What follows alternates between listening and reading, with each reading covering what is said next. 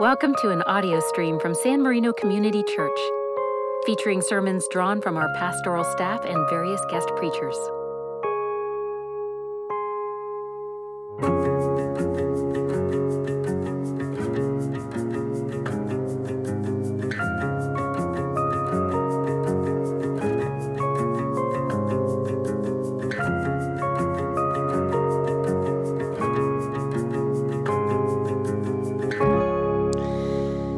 Today we are continuing on in a sermon series that we started a few weeks ago that we're calling Overcoming Giants.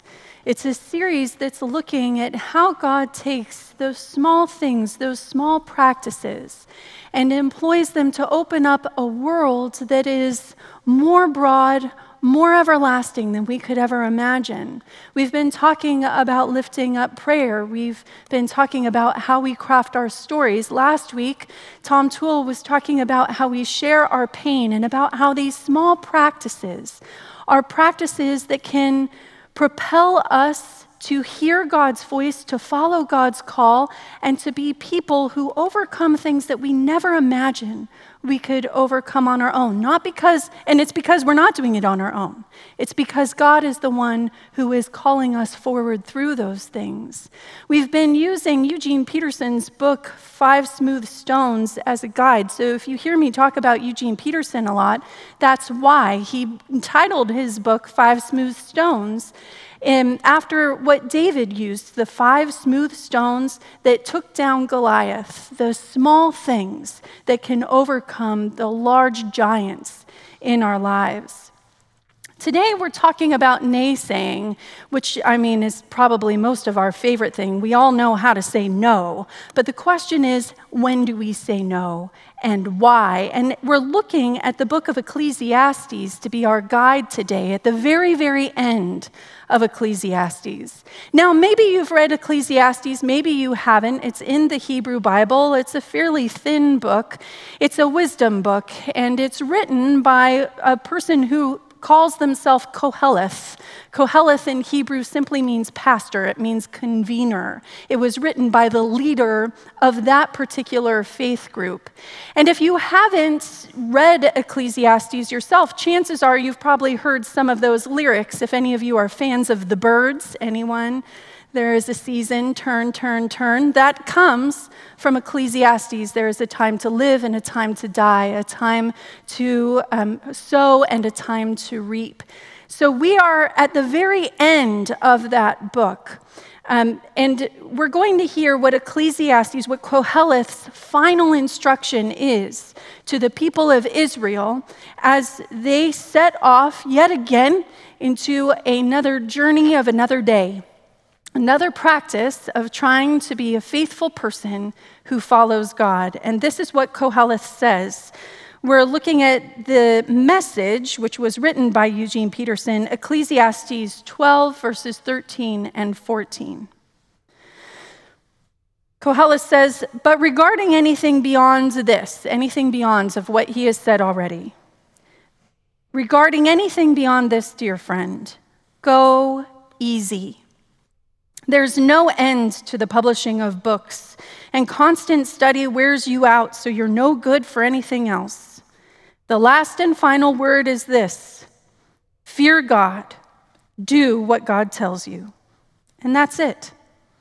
Eventually, God will bring everything that we do out into the open and judge it according to its hidden intent, whether it's good or evil. Friends, this is the word of the Lord. Thanks be to God. Let me pray for us. God, it is your insight that we are seeking, not human insight. It is your hope that we are thirsty for, not the shallow promises of our society. It is your truth that we are after, not something that will placate us into making it through the day, but something that will steady us as we journey with you toward eternity.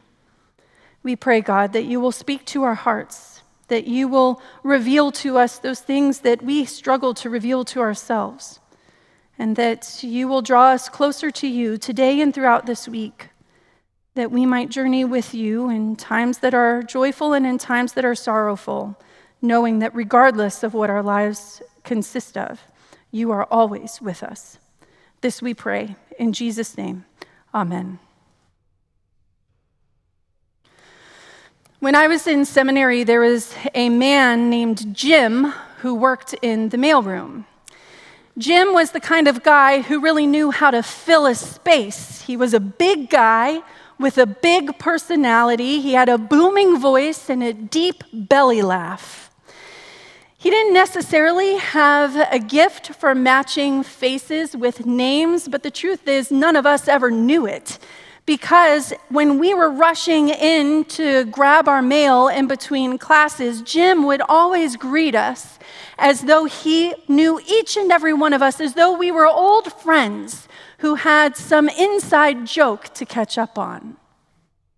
Now, Jim loved football. He was a fan of the Cleveland Browns. He and his wife, Noreen, would often watch the Browns play from local sports bar where Jim would always order a cheesesteak.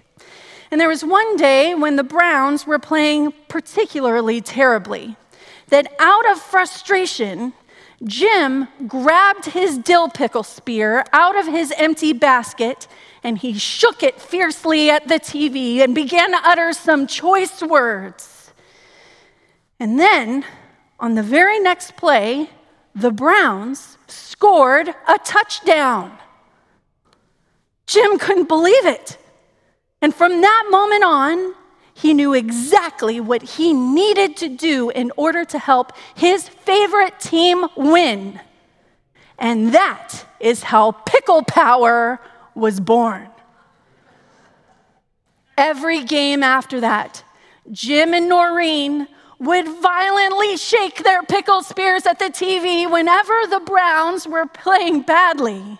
They didn't even like pickles, but they always had to make sure there was one in their basket.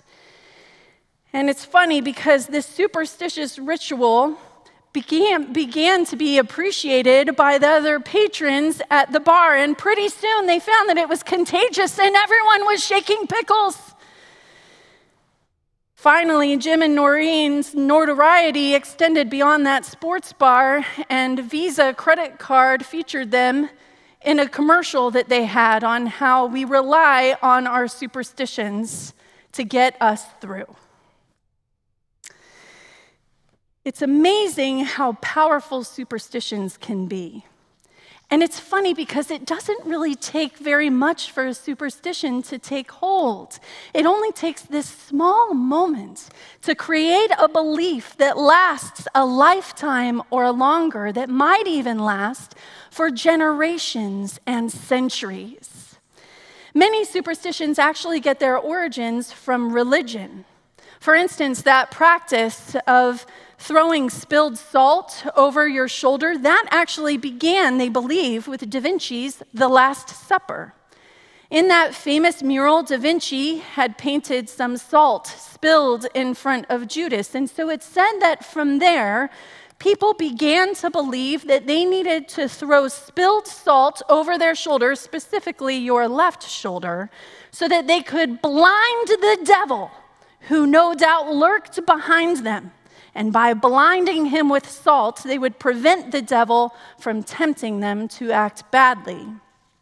Da Vinci's Last Supper is also thought to be where the superstition against the number 13 originated, because there were 13 men painted in that mural, and it's believed that Judas was the final 13th person to arrive at that dinner.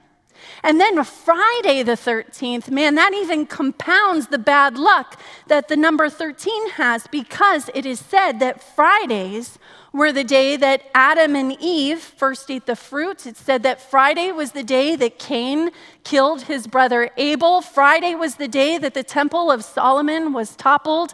And it's said that it was a Friday that Noah first set sail. Superstitions and religion have always gone hand in hand. And it's not necessarily difficult to see why. Another professor of mine from seminary once asked, once someone lets the supernatural in it all, how do we draw the line between what is permissible and what is not? If, for example, one accepts miracles or demons, angels, or telepathy, then why not astrology and fortune-telling, premonitions of the future, ghosts, witches, werewolves, and vampires? See, once we open ourselves to faith in an all-power and yet all-invisible God, it can seem like a very short step to believing in other invisible powers and forces that are influencing the world around us. Sometimes it seems like having a faith in God and a faith in magic aren't that far apart. But there is an important difference between God and magic, between God and superstition. Eugene Peterson words it well. He says, magic and faith have one thing in common. They both deal with the supernatural, but everything else about them is different because magic is an impersonal manipulation and control. It's a way of getting, whereas faith is a personal response to God, inviting God to do what God will in us, and offering of obedience to walk where God leads. Peterson says that when we practice faith, we come to God not to get our way, but to get God's way. We come not to acquire a means of impressing our friends with our access to power, but to let God make an eternal impression on us. Peterson believes that humanity is greedy for miracles, greedy for changing the circumstances we find ourselves in, because we are greedy for the kind of power that can change our circumstances with minimal effort and minimal sacrifice on our part. And perhaps that's why superstitions are so vast and varied and valued in humanity throughout millennia, including in our society today, because on some level, practicing a superstition is our way of trying to exercise the power of God without God actually having to be involved. This longing for magic and the practice of superstition, it's not new. Throughout the Bible, we read stories of God's people being tempted by superstition and magic, stories about people who come to believe that by shaking pickles or not changing their socks or holding their breath when they drive past a cemetery, they could somehow increase the yield of their crops or come into good fortune or change the outcome of a football game. In ancient times, there were whole religions based off of superstitious ritual. Baalism was just one of them. It was a religion that tried to close that great chasm between humanity and the divine, between people and this particular god Baal, with superstition. If these ancient people wanted something in our life, anything in their life, wealth, less illness, more power, less conflict, if they wanted anything in their life, all they needed to do was go to the temple to make a sacrifice, or to drink some temple wine, or to visit a temple prostitute, and Baal would give it to them. It didn't require any sustained attention on Baal. Baal wasn't asking for any relationship, wasn't looking for obedience or ongoing faithfulness. Once the people left the temple, they could return to their everyday life and not think about Baal again, until they wanted something else. And in ancient times, that kind of holy relationship, divine relationship, was the ideal. Baalism was massive. It was expansive, pervasive, because people have always wanted to have the power of God without God being present or involved. People have always wanted the power of God without having to have the energy of an ongoing relationship or commitment or faithfulness to the God who is actually all-powerful. And so that's what this book of Ecclesiastes is about. The author of the book, Koheleth, this pastor, he's speaking about the contortion and the corruption of religion in the lives of the people. In the book of Ecclesiastes, Koheleth is pointing out that the people were treating God like magic. rather than treating God like God. They came to God in order to get what they wanted.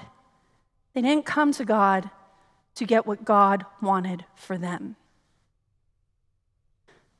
Eugene Peterson, again, he paints this really beautiful picture about what Ecclesiastes is about. He says that the problem that Koheleth was facing was that the center of mainstream religion was clogged with religious debris and theological junk.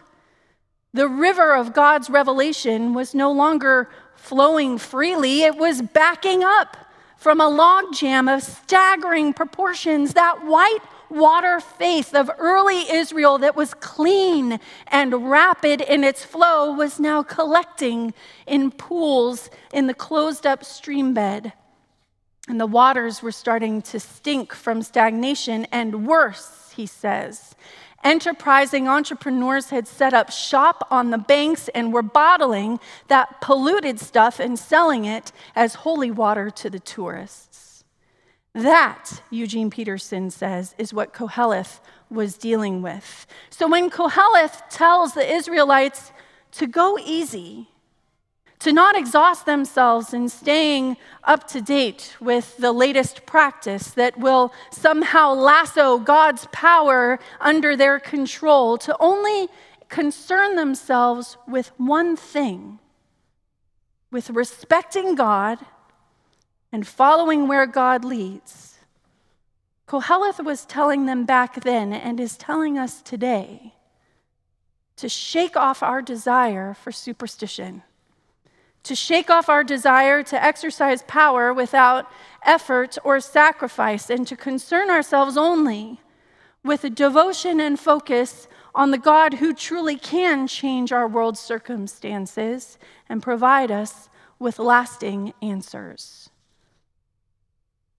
Hundreds of years after Koheleth wrote Ecclesiastes, Jesus found himself also committed to clearing out that theological junk from the clear waters of our faith. That's what Jesus' conversations are about when he's talking to the Pharisees. The Pharisees, you see, were faithful Jews. They were devout. They weren't these superstitious, new agey, trying to find the next new thing kind of people. They wanted to make God happy. And so they had developed some shortcuts and some rules to help ensure that all of the people could make God happy together. But they were rules that extended far beyond those holy commitments of preserving life and practicing rest and demonstrating justice, far beyond what God was actually asking them to do. The Pharisees would strain gnats from their wine. They would chastise people who would lead their animals to get water on the day of rest. And they would make big shows of giving their money to the temple and to the poor. And over time, these practices became more like superstition than faithfulness. Over time, the Pharisees came to believe that somehow doing these rituals could autopilot their relationship with God. But Jesus told them that God didn't want a mechanized relationship. God didn't want their obedience without their devotion. He didn't want them to be going through the motions without paying any attention, because it was only a matter of time until they got lost. Have any of you been to an amusement park? Raise your hand. Have any of you been to an amusement park with someone that you more or less want to keep track of? Have you ever found that if you're walking through a crowd and you get distracted by your phone or by something that's happening over there, or some argument that's happening over there, it takes how long for you to lose track of that person that you vaguely want to keep track of? It doesn't take very long, does it? We try to find ways to get around that. Have you ever seen those people who wrap their children with leashes? I mean, it's effective to a certain level, but it ruins it for everyone else when we're tripping over the leash, right? It's not that effective. Friends, it's like that. God wants our attention. There is so much coming at us. There's so much coming down the river. He's not going to leash us. He doesn't want us to just know that we're going to meet over here at 12 o'clock. God wants us to be with it, in it, together. God wants us to be paying attention through the crowd and the distractions so that we do not lose our connection with where God is going. Our Christian landscape today, we would like to think that, all of this stuff that Koheleth is dealing with is long gone. That's for, back then. We're much more sophisticated today. We have much more knowledge. We're much more sincere in our faith. We would like to think that, but our Christian landscape today has its own theological junk. If you've seen any of the rise in devotion to QAnon, if you have seen the rise of Christian nationalism, if you have ever come across the curiosities of biblical numerology or those trends that would have us praying the prayer of Jabez or eating a biblical diet or telling us that our faith could only be exercised by voting a certain way or reading certain books or not reading certain books or excluding whole groups of people from the faith. If you have ever encountered that, then my friends, you have encountered the theological junk of our era. We are still subject to that debris that clogs the clear and rushing waters of our faith. Religious superstition is still alive and well in our society. It's still alive and well in our churches. It's still alive and well in our hearts. But when that happens, when we find ourselves adhering to these superstitious tricks, when we sense that our motivation has become focused on us getting what we want, following our own way rather than following God's way, then I urge us today and this week, my friends, let's take a pause. Let's turn away. Let's say no. Because the truth and the good news about our faith is that God does provide us more than we could ever garner for ourselves, and God heals us in ways that we cannot secure for ourselves.